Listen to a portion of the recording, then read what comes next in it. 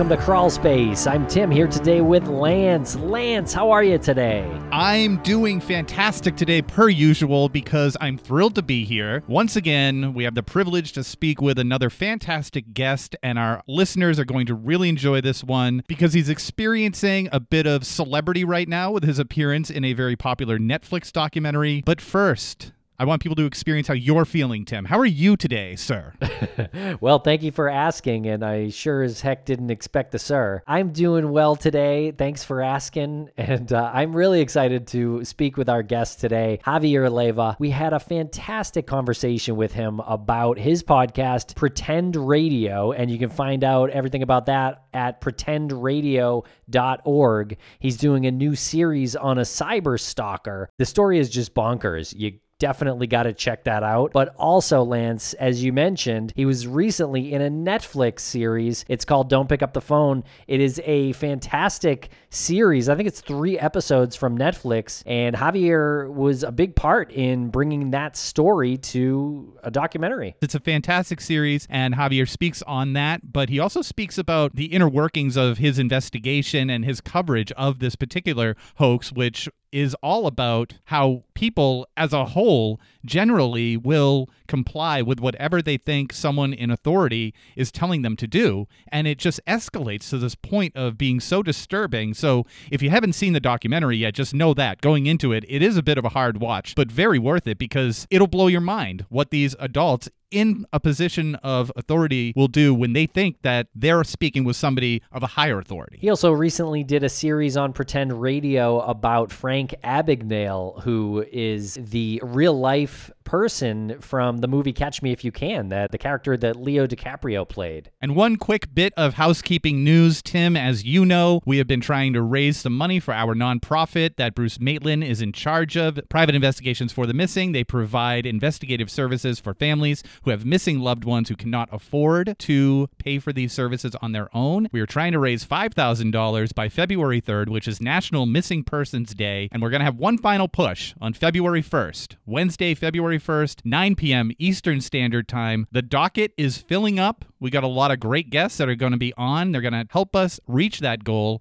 so stay tuned for more information on that. Yeah, very excited about that. You can go to investigationsforthemissing.org to donate. Please, we need all the help we can get. And Tim, some people need some help as well finding our episodes without these ads. Where can they go? Crawlspace Premium is the place to get every single episode of Crawlspace ad-free. And you get our weekly bonus show where we have a lot of fun speaking about life behind the scenes, but also about the cases that we cover on the show. So you don't want to miss that. And you can subscribe now right in the Apple Podcasts app. So do it there, or if you're not an Apple user, you can go to crawlspace.supportingcast.fm. And don't worry, we won't tell Apple. And Tim, speaking of Frank Abagnale, he reached out recently wanting to know where to follow us on social media. Is there some place that we can direct him to go? Yeah, there is. He can follow us on social media at Crawlspace Podcast or Crawlspace Pod. Thanks a lot for listening, everybody. We really hope you enjoyed this interview with Javier. We're going to break quick for commercial here, and we'll be right back. Knock that fire down, 19. Copy, Captain. Let's move. ABC Thursdays. Firefighters, we're family. Station 19 is back for its final and hottest season yet. The subject has explosive chemicals. Get down! With fiery romances. You're the love of my life. And Andy is finally in charge. I'm going to be the best damn captain the station has ever seen. Station 19. All new Thursdays, 10/9 Central on ABC and stream on Hulu. New England is known for its charming towns, comforting foods, and of course its historical contributions, but the Down East region can have a dark side. I'm investigative journalist Kylie Lowe, and on my weekly podcast, Dark Down East, I dig into both decades-old and modern-day cases from my home state of Maine and the greater New England area. In each episode of Dark Down East, I seek insight from law enforcement officials, family members, and other loved ones who are both deeply familiar with the cases and the individuals at the heart of them. Join me as I unveil intricacies of these stories that are often overlooked, honor the grit of those searching for justice, and shine a light on cases that you aren't hearing on other podcasts. Listen to Dark Down East now, wherever you're listening.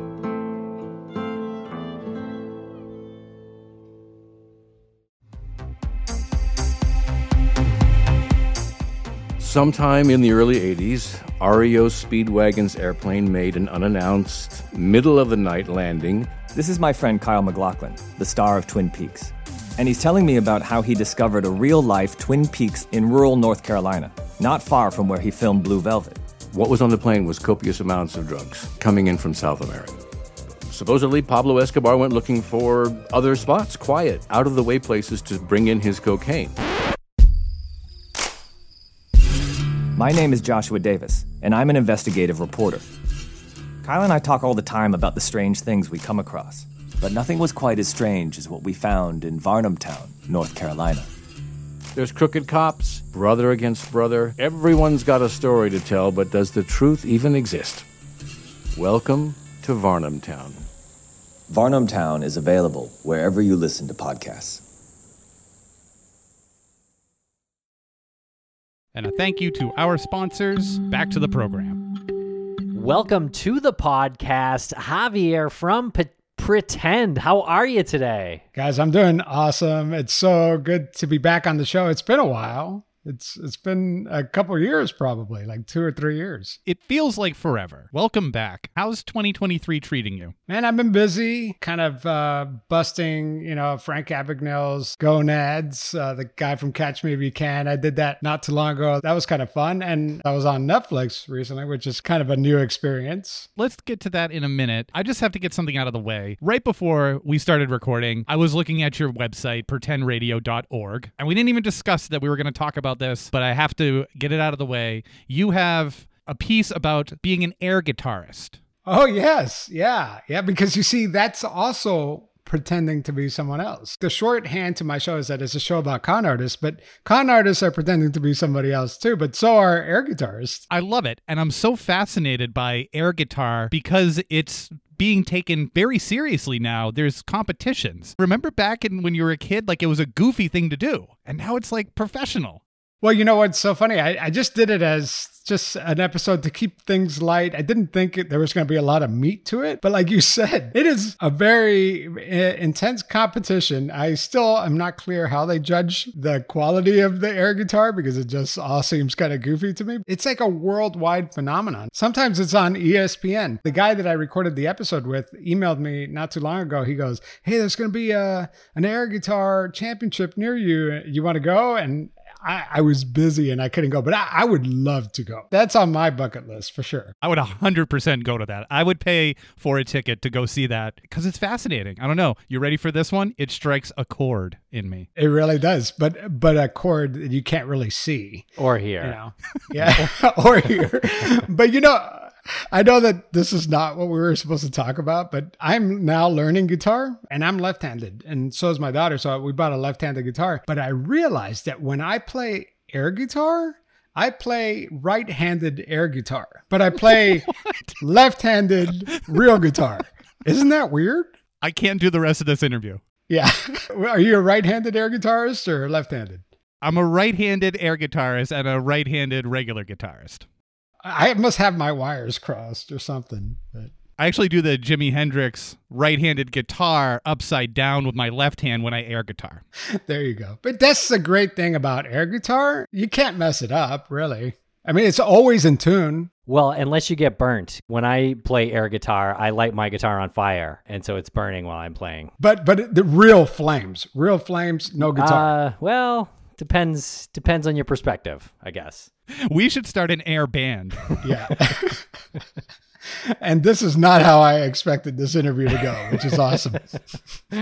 Well, good. That was great. Yeah, I love that episode, actually. I'd love to do silly stuff like that every now and then just to kind of shake things up. Well, tell us about your new series on a cyberstalker. Yeah, so my new series, I'm doing something new that I've never done before. So I produced the first 10 episodes and released them all at once on Apple Podcasts' subscription channel and on Patreon. And I'm going to release them weekly on my regular feed. But man, people can't get enough. Like they listened to that first episode and my subscription has gone up crazy. I was just looking at my statistics and this has never happened in the 5 years that I've ever done this show. If you get like an 80% consumption rate of an episode, that's a good thing, like oh, wow, people hung in 80% of the time, all the way through the episode. This is like 110, 116, 120, which means that people are listening to it over and over and over again. And it's because it's a real mystery. It's kind of like a game of Clue. You have the cyber stalking that's happening. You're being led to believe that it's the doctor's husband, which is very strange. Like, why would a doctor's husband stalk one of the patient's families? It doesn't make sense. But the more you dig into it, you're like, wait a minute, maybe it's this family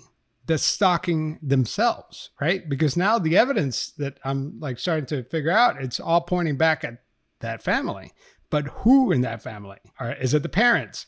Is it one of the kids? And every single one of them has motivation to be the stalker. Even to this day, I don't even know. I have narrowed it down, I think, to 2 possible suspects. I've been investigating the story for almost 2 years now. I didn't want to release it because it's kind of like a slow burn. The longer I wait, the more things happen, you know? But I felt like after 2 years, it was finally time to tell the story. My fear is that I don't know how it will end because I released the first 10 episodes, but there's at least 3 more coming. And I hope that I get closer to that resolution. And I think that now that the episodes are out in the wild, that's going to change the dynamics too, because people are going to listen to it. People that are involved in that case, and new people will come out of the woodwork, and maybe we'll get closer to the truth. This is the biggest mystery I've ever worked on, for sure. Tell us how it began for the couple in the series, because I find a lot of these cyber stalking details incredibly unnerving. You know, they get under your skin because they have personal information that they shouldn't know. Yeah, tell us how this began. It began very innocently. This family, they're Jehovah's Witness, very conservative, middle-aged family. They have 5 kids. 4 of them are adults. 2 of the kids have disabilities, right? And even though they're adults, they go to pediatric doctors, right? And one of the pediatric doctors, the doctor's husband, started messaging this family. The dad in the story, he's a photographer, and they're like, hey, I see you're a photographer. Do you mind taking pictures of my wife and I and our family? Like, this is the doctor's husband saying that.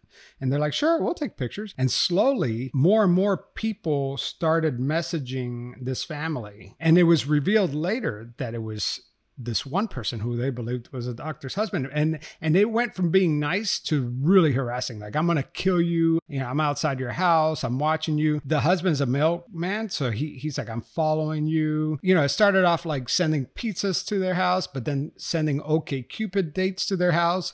And it went all the way to swatting, where the stalker called the police. The police, you know, spread outside their house at 4:30 in the mornings, pointing guns at their house, saying, get out of the house. I mean, every time the stalker comes back, it escalates more and more and more. And whoever this person is really deranged. I have the text messages that he sends, and they're really like talking about like terrible things that I probably shouldn't even air on a podcast. You know, it's so explicit. That's interesting. I wasn't going to ask this question, but it popped into my head when you said you probably shouldn't air on a podcast. Are you concerned that somebody else might hear this if they have an inclination to do something like this? Because I feel like some people will hear this, and if they have criminal tendencies or even devious tendencies, there's no like victim in the sense of no one's getting physically hurt. But the potential is there. And so that was a big concern for me. And that is why 2 years went by and I never did anything with this, because I didn't want my podcast to actually make matters worse for this family. Like, why would you involve a podcaster? You know, like, that doesn't make sense. Like, that's the last person you want to involve if you're actively being stalked. So I was very cautious about that. The reason why I moved forward with this story is that I don't believe that this family is actually being stalked. I do believe that those messages are coming from inside that house. It's a hoax. If this were truly a stalking story, I would not touch it. But I think that by airing these episodes, I'm giving people who could potentially be stalked in the future or are being stalked now tools on what to do if they ever are in this situation. Like, for example, if you're stalked, you're out of luck, man, because the police, they are not equipped to deal with cyber stalkers. It is so hard in the digital age to trace a call. You know, they're using voice over IP numbers, so they're virtually untraceable.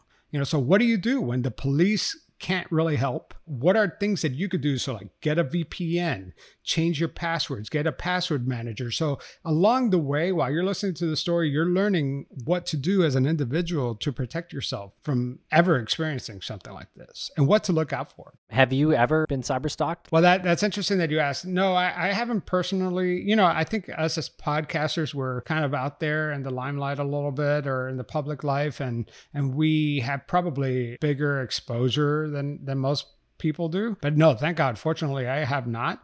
But in this case, the stalker uses burner numbers. He sends messages and then the next day he has a whole new number. So I was able to get a fresh number from a message that he had just sent that family. And I started engaging with that stalker so that he could direct his messages and his rage at me. Like I purposely walked into the crosshairs for this story, which I had to like really think about, like, do I really want this? I started communicating with it, and ironically, the stalker engaged with me a little bit, but did not want to continue, which I think is very telling. Like, why wouldn't the stalker take a hit at me?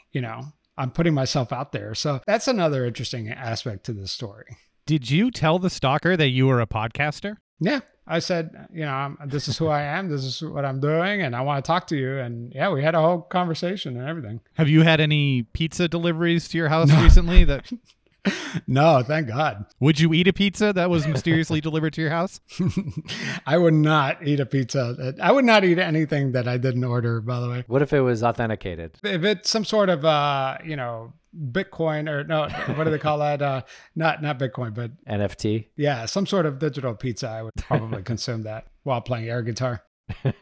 Now, tell us about this Netflix series, Don't Pick Up the Phone. I was streaming this the other night, and then all of a sudden, you walked in and had a seat right on camera. And I was like, out of what? Nowhere. It is kind of out of nowhere in episode 3 a little bit, especially because I wasn't expecting to see you.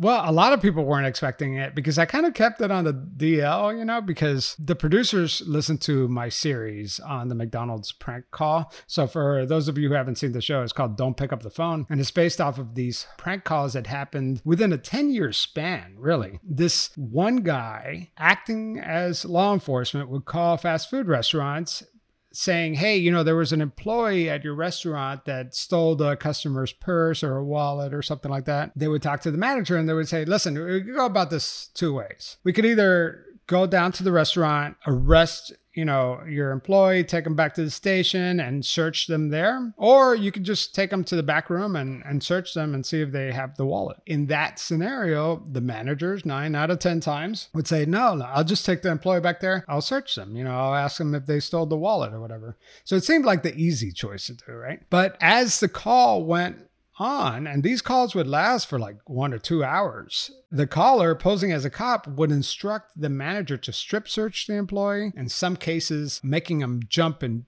jumping jacks so that if they are hiding any money, it would fall out of their body cavity, and in some cases actually asking the managers to sexually violate these young female employees. The one case that I covered took place outside of Louisville, Kentucky, and it was all caught on camera, on surveillance camera in the back room where you can't hear anything, but you could see the manager pick up the phone, bring in the employee. The manager got busy. It was a Friday night. The restaurant was hopping. It was a McDonald's, and the caller insisted that somebody must stay on the phone with this employee. So she's like, I'm going to call my fiance. He's going to come over and watch this girl while I work. And so the fiance came into the restaurant, started following the demands of the caller, and it ended up in sexually violating this girl. I mean, she performed oral sex on him, which is outrageous. So basically, these store managers went from being just store managers to some of them, by the end of that call, just because they pick up that call, now they're sexual offenders. And this is just a classic case of obedience. We are obedient. If we think somebody of authority is telling us to do something, we go pretty darn far to comply, which is nuts. I mean, we all think that wouldn't happen to us, but there have been studies that show that we would do crazy things if we think somebody of authority is telling us to do it. I remember a few years ago, I watched the movie Compliance, and I did not realize when I was watching Don't Pick Up the Phone at first that Compliance is based off of what you're talking about.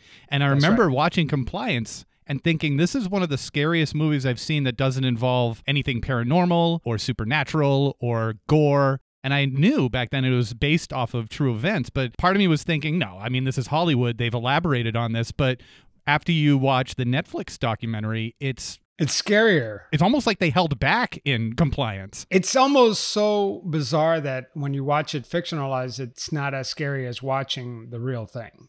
That documentary is rough. My wife had a hard time getting through episode 1.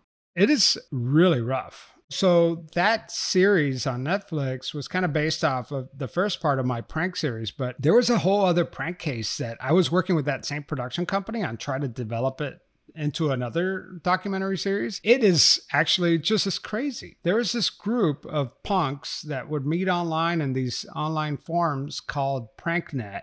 And I think originally they wanted to be like the Jerky Boys, where they would call people and play pranks and have a good laugh, you know? But it was almost like a drug addiction where, okay, well, the next laugh has to be even better and better and better. And to the point where it crossed the line from being funny to being plain sadistic. Even an ESPN reporter was staying at a Hilton.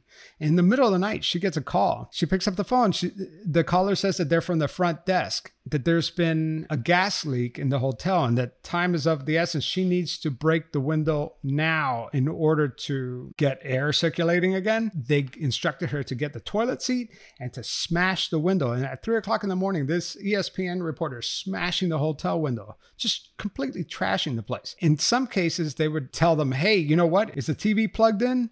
Oh, yeah, the TV's plugged in. Well, hey, that could cause an electrical spark and this whole place could blow up. So grab the TV, throw it out the window. And they would grab the TV, throw it out the window. They would call KFC restaurants, have the employees set off the fire alarms. They were thinking that they were testing the fire alarms, but they would actually set it off. They're like, hey, did you get any of that chemical on your skin? And they're like, yeah, we did.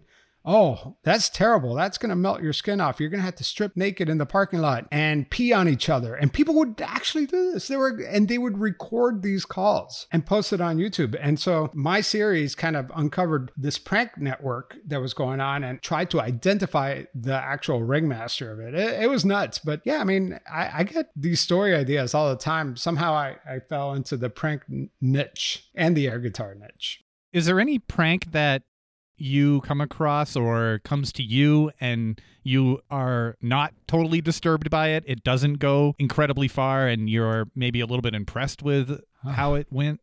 I don't like that question because I don't want to be like, oh, well, I only get like the most sadistic stuff. I mean, every prank, anybody who's affected by this stuff, it's very disturbing and it plays mind games on you, and it could be small or big. Like, for instance, I'm working on a story right now. This guy is married. His wife works at the lieutenant governor's office in Georgia. So she's a well-respected person. She works for the lieutenant governor, and she is using the lieutenant governor's office to catfish him, to get like information off of him because they were going through a nasty divorce. And she created all these characters and all this stuff. And just the commitment that some of these stalkers go through to mess with people, it's just mind boggling. You know, I get a lot of emails, and granted, like you said, I'm not going to turn every single one of them into an episode, but you know, I appreciate that all those situations are real and the torment is real, and like, I'll help them offline. I might not make it into an episode, but I'm going to help them out. We'll be right back after a quick word from our sponsor. Hey, it's Kaylee Cuoco for Priceline. Ready to go to your happy place for a happy price? Well, why didn't you say so? Just download the Priceline app right now and save up to 60% on hotels. So whether it's Cousin Kevin's Kazoo Concert in Kansas City, go Kevin, or Becky's Bachelorette Bash in Bermuda, you never have to miss a trip ever again. So download the Priceline app today. Your savings are waiting. Go to your happy place for a happy price. Go to your happy price, Priceline. True terrors of horror, bizarre happenings, unexplainable events.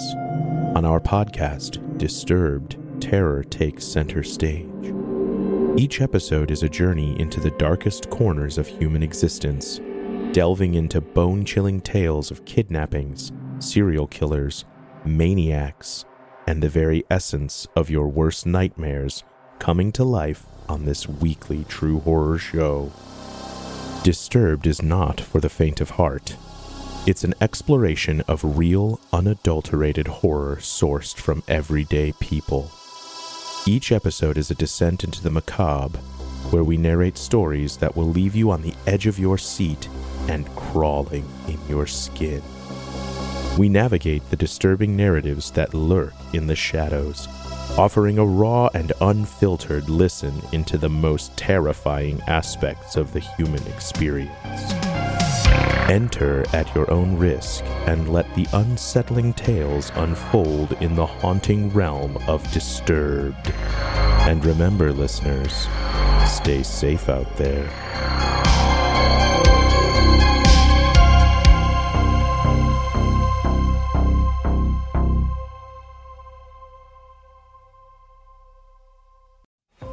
Listen to the 48 Hours podcast for shocking murder cases and compelling real-life dramas from one of television's most watched true crime shows. Go behind the scenes of each episode with award-winning CBS News correspondents and producers in Postmortem, a weekly deep dive.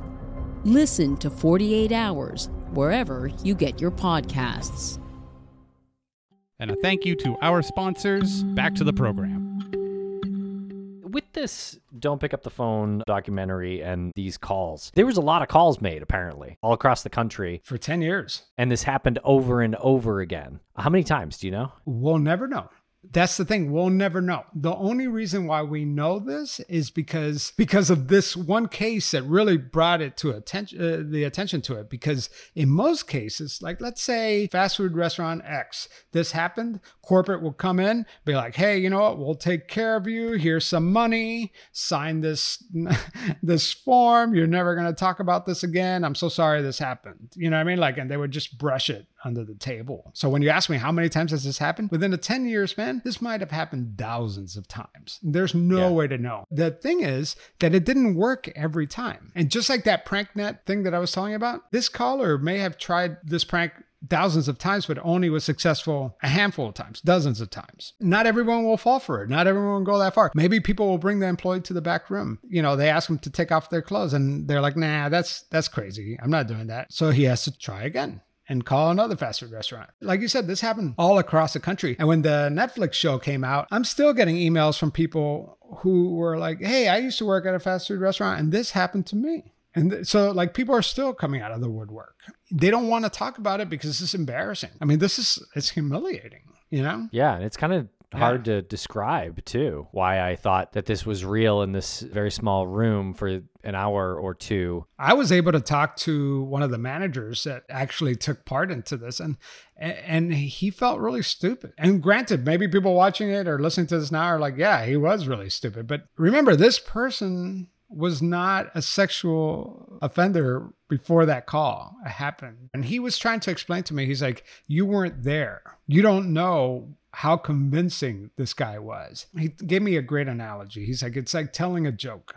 I could tell you a joke, a setup punchline, boom, get it done really quick. Or I could tell you a joke and make it last and make it last and make it last. And that's how it was. It was like this joke that went on for a very, very long time. And it's hard for us to appreciate how good this guy was. Yeah, I wonder how many times this was attempted and like the manager just hung up or said, all right, come on down then. One thing to take is don't assume someone calling you is a police officer, even if they say so, because this was a successful prank in a lot of instances. It's nuts. I had to drive to Florida to do a story for my other podcast, Criminal Conduct. And along the way, I had to eat a lot of fast food, right? So my co-host, John, and I, we would stop. Every now and then we would just stop at different states, different, you know, like these McDonald's or Taco Bells or whatever. And we would order our food and we were like, hey, by the way, have you ever heard of like this guy calling these stores and pretending to be a cop? Only one manager, like maybe we talked to like 20, only one was familiar with it. And that just tells you, I mean, a lot of people, when they watch the Netflix show, they're like, hey, Javier, I guess you're never going to go to McDonald's again because you really laid it on thick. You know, you beat them up. They knew about this stuff for 10 years. Okay. And I'm going around talking to their employees and their employees did not know about this. Okay. If this was a real problem, send out a fax, send a call, like train them. They need to know these things. things. How didn't that happen? That is one of the central questions, I think, in the documentary. Obviously, you kind of said it like you think that they would just, a big corporate entity would just come in, sort of give some money, sweep it under the rug, make sure no one talks about it, and that's the best way for them to move on. But it's not, because this keeps getting repeated over and over. So you're going to have to settle out of court to dozens of people now, apparently. And you're causing real life harm out there when really you could have sent a memo. You could have sent an email. You could have trained your managers. Yeah, a jury agreed with you. They awarded the victim on the Louisville prank, and even the manager sued and won too. They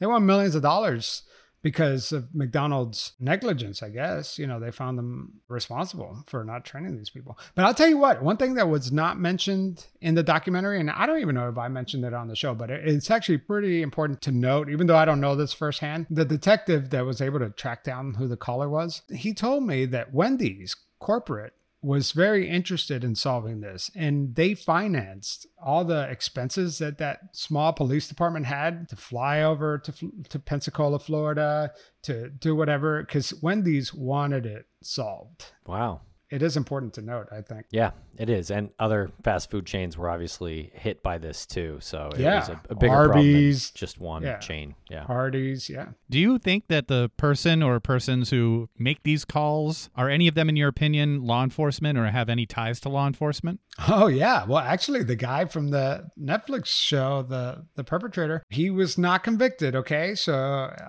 the suspect that everyone thought did these calls, he was a cop wannabe. He admired law enforcement. He worked in the jails as a correction officer. So he had this like cop complex. I don't want to say that that's a general rule, but in his case, yeah. In the other prank series that I did, those were just punks. I mean, they had no law enforcement ambition. From my experience, I don't see a pattern there, but it is an interesting example. What kind of template do you think was used here? Because clearly this caller was tapping into something that he had rehearsed and done over and over, and he knew certain things would go a certain direction, I guess, probably if you got past a certain point. Did you find that the template of calls were very similar? Oh, yeah, there was a lot of homework done. Okay, first of all, the caller would always describe a girl that was very generic. So a 5'4" brunette, I mean, come on, like that could be anybody, right? In a way, he always picked somebody that could have been in that restaurant working that day. But the second thing he would do is he would call and he would get names of managers, of employees ahead of time, use social engineering to research who he was going to target before he targeted them.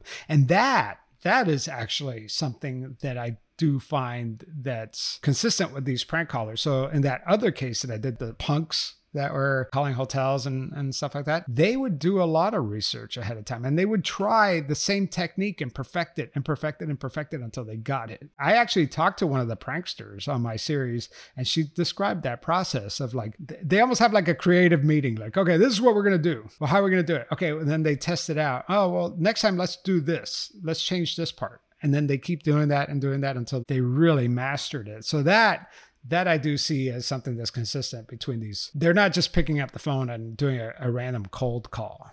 Do you have any knowledge of the emotional state of some of the victims that were featured? This is probably the most conflicting part for me as it relates to this story, is that when I did the podcast episode, I just used the victim's first names, Louise, because I didn't want to re-victimize her. She's been through enough, man. I mean, even though she won millions of dollars in the lawsuit, I mean, money cannot repay the emotional damage that was caused by this and the embarrassment. I mean, this made the news. I mean, it made a film like the Compliance or whatever. So the Netflix series, they did decide to use her full name, and they reached out to her, and she was thinking about participating. But, she has kids now, and she hasn't explained this to her kids, and she ultimately declined to be a part of it. And that's the only thing that I don't love about it, is that, like, yeah, this is interesting to us. We're fascinated by this. This Netflix show was in the top 10 for a couple weeks, and people talked about it for those 2 weeks because it was so interesting and so crazy. But these are real people. These are real people that their lives were destroyed the moment they picked up that phone. And these managers too, I would have to imagine you second guess yourself after being fooled like that on such a bizarre and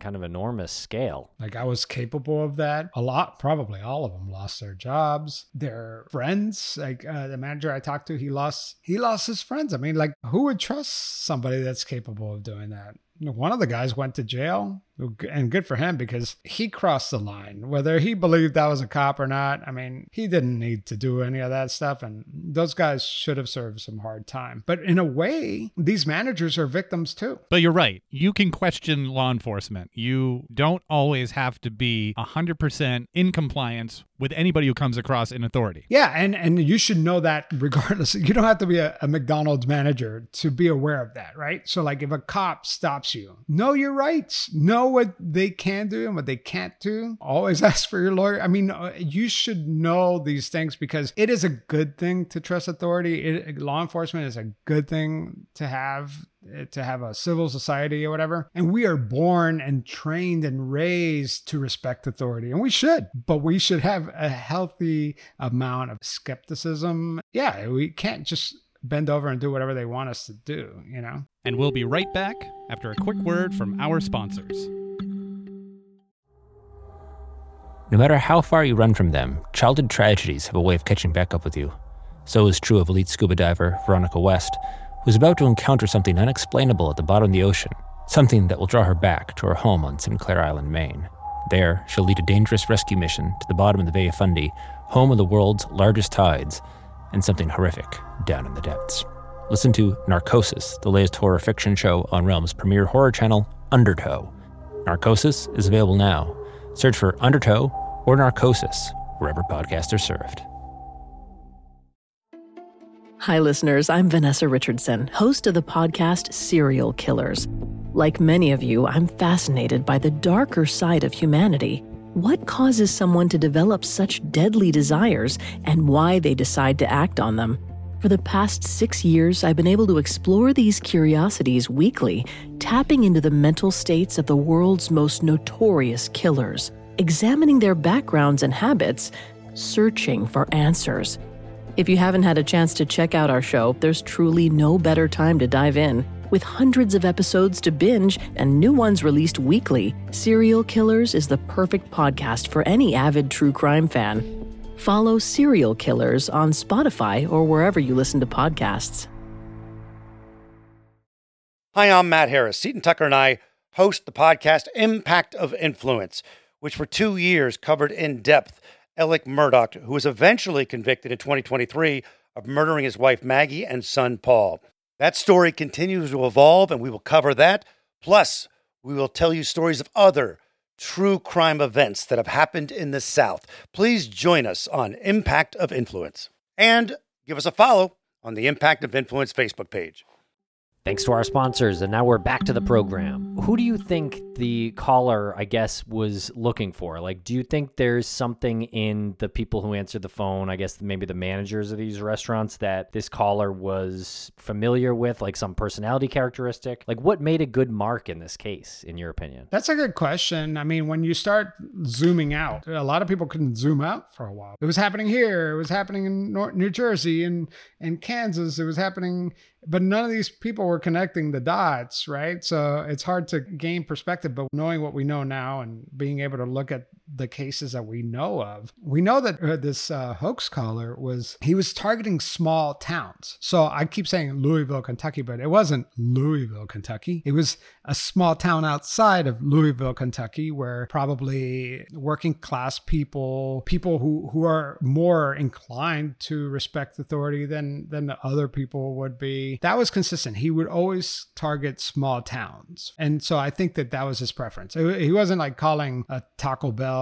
in downtown Atlanta or in Manhattan. Yeah, you'd have to imagine they would probably hang up. Well, maybe that's just us making generalizations. But in a busy city or a busy restaurant, I just think there's more people naturally around and less time to just like ignore your normal work duties. Or just say like, okay, well, come on down. You know, we're busy, come on down. I think so. You're if probably it was New York right City, about that. Yeah. They would have been like, come on down. I don't have time for this. And the overall theory consensus is that this is one particular person. Yeah. And I mean, that's the most frustrating thing. I don't want to spoil it for your listeners, but I am going to spoil it. I don't want to, but I am going to spoil it. And I would get text messages from friends being like, hey, I'm almost done. Like they were giving me real-time feedback. I'm like, I'm glad they caught this guy because it was great detective work. They finally isolated the suspect. They got the calling cards. They found the phone booth that he made all the calls. He used the same calling card to call that McDonald. I mean, we're thinking, oh, that's a smoking gun.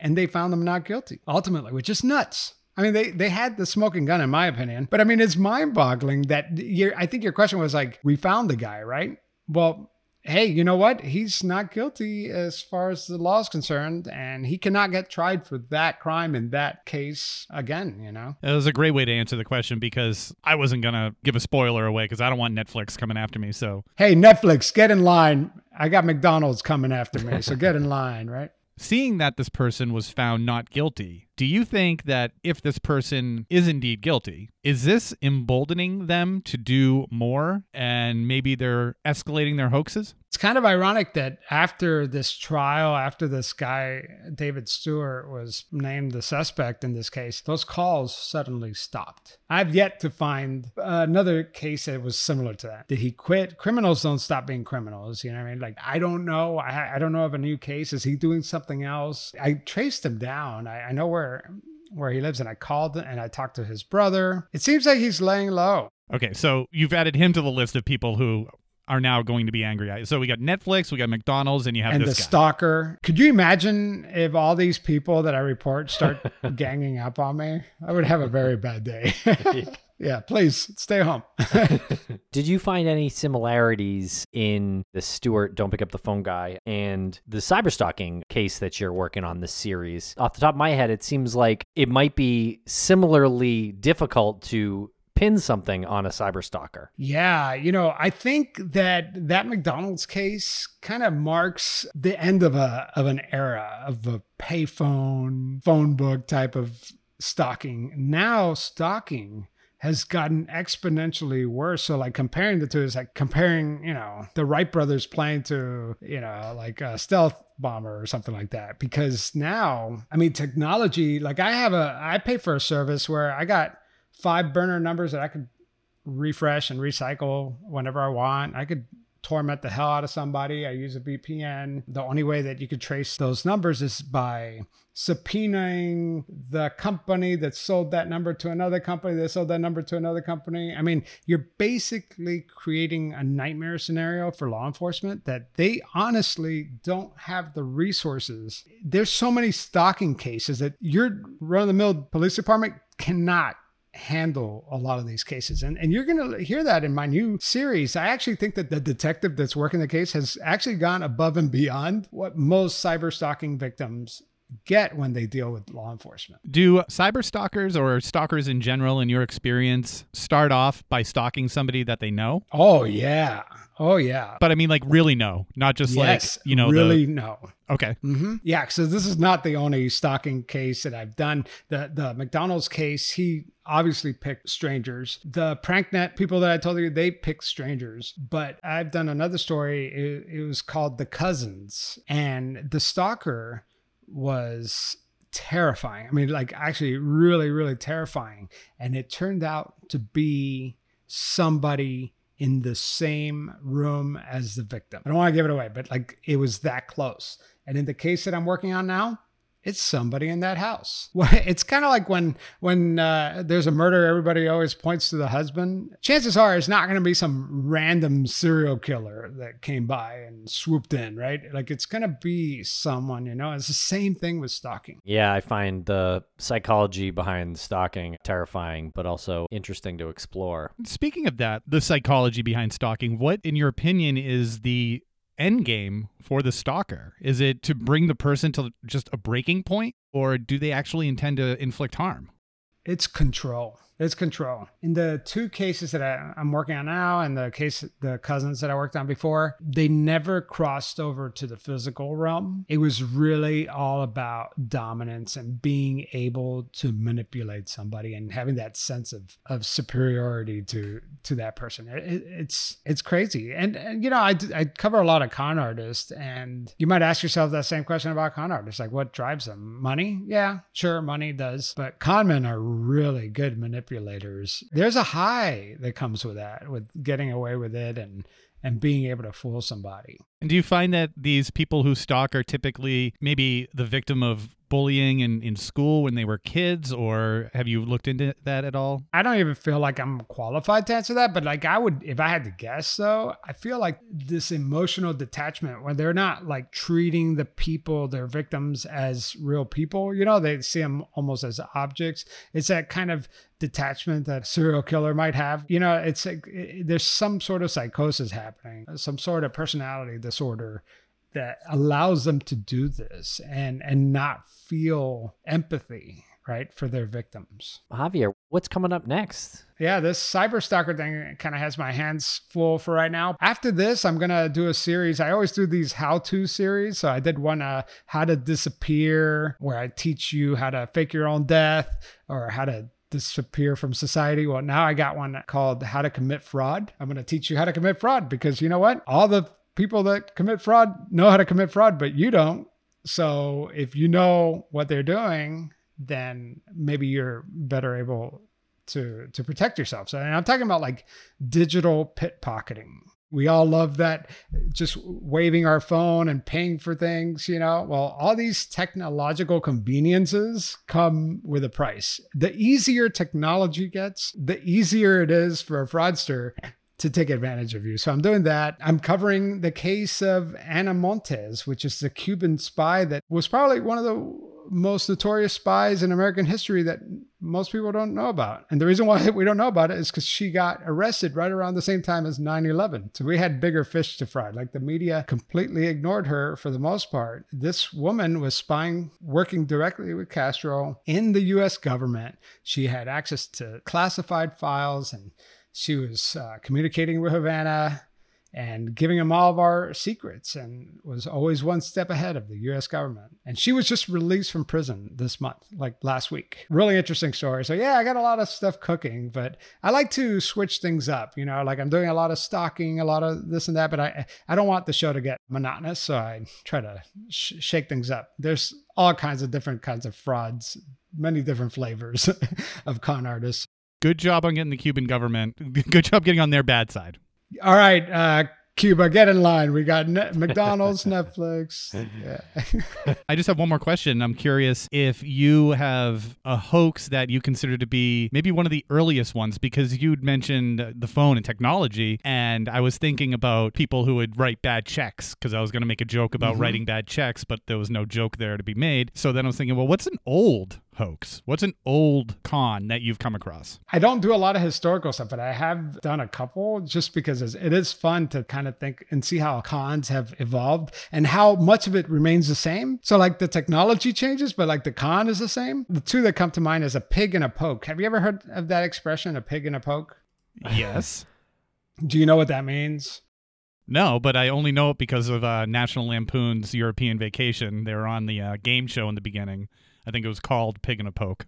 Yeah. And so a pig and a poke was when a fraudster would have a bag with a little piglet. You know, you think you're buying a piglet, and when you open it up and get home and open it up, it's actually a cat. You know, it's just like a cat. And so that's where the expression, you let the cat out of the bag, comes from. So glad I asked that question. Yeah. Yeah. And so these are techniques where, you know, that is the check fraud. You know, like the pig and a poke was what Frank Abagnale from Catch Me If You Can was doing, writing bad checks, you know, and now it's Bitcoin, is FTX. You know, it's the technology evolves, but the con remains the same, man. A con artist is always going to prey on your greed. Okay, so the victim is partly responsible for the con, because if you say no, the con's over. The con only continues because you let the con artist in, because somehow you saw a benefit to you. I've seen that throughout all the cases I've worked, not to victim blame, but like that is usually what happens. Well, I'm going to victim blame and say, come on, if you're going to pick up a pig and there's a cat in the bag. And then the pig goes oink, oink, and the cat goes meow. I never really bought into that. I don't even know if that's true. It's become folklore, right? And so another one that I thought of when you asked me that was salting a mine. Have you ever heard of that? Salting a mine? I've heard of a salt mine, but salting a mine. Basically, the scam there was you you own this mine and you want people to think that it's full of diamonds or whatever, right? What you do is you take a shotgun and, you blast it so it can look all shiny and everything. And so then you sell the mine, but there's nothing there. You just salted the mine. And so that's another expression. I hope I got that right. It's the afternoon and the coffee hasn't kicked in. So you might want to cut that one off. Well, Javier, thank you so much for joining us here today. We really appreciate your time and your stories. I think it's original and we appreciate you and all your work. Oh, man, I appreciate you guys calling me up and asking me to do this because I love talking with you guys, and this is just a good excuse to do so. Javier, if that is your real name. I will never tell.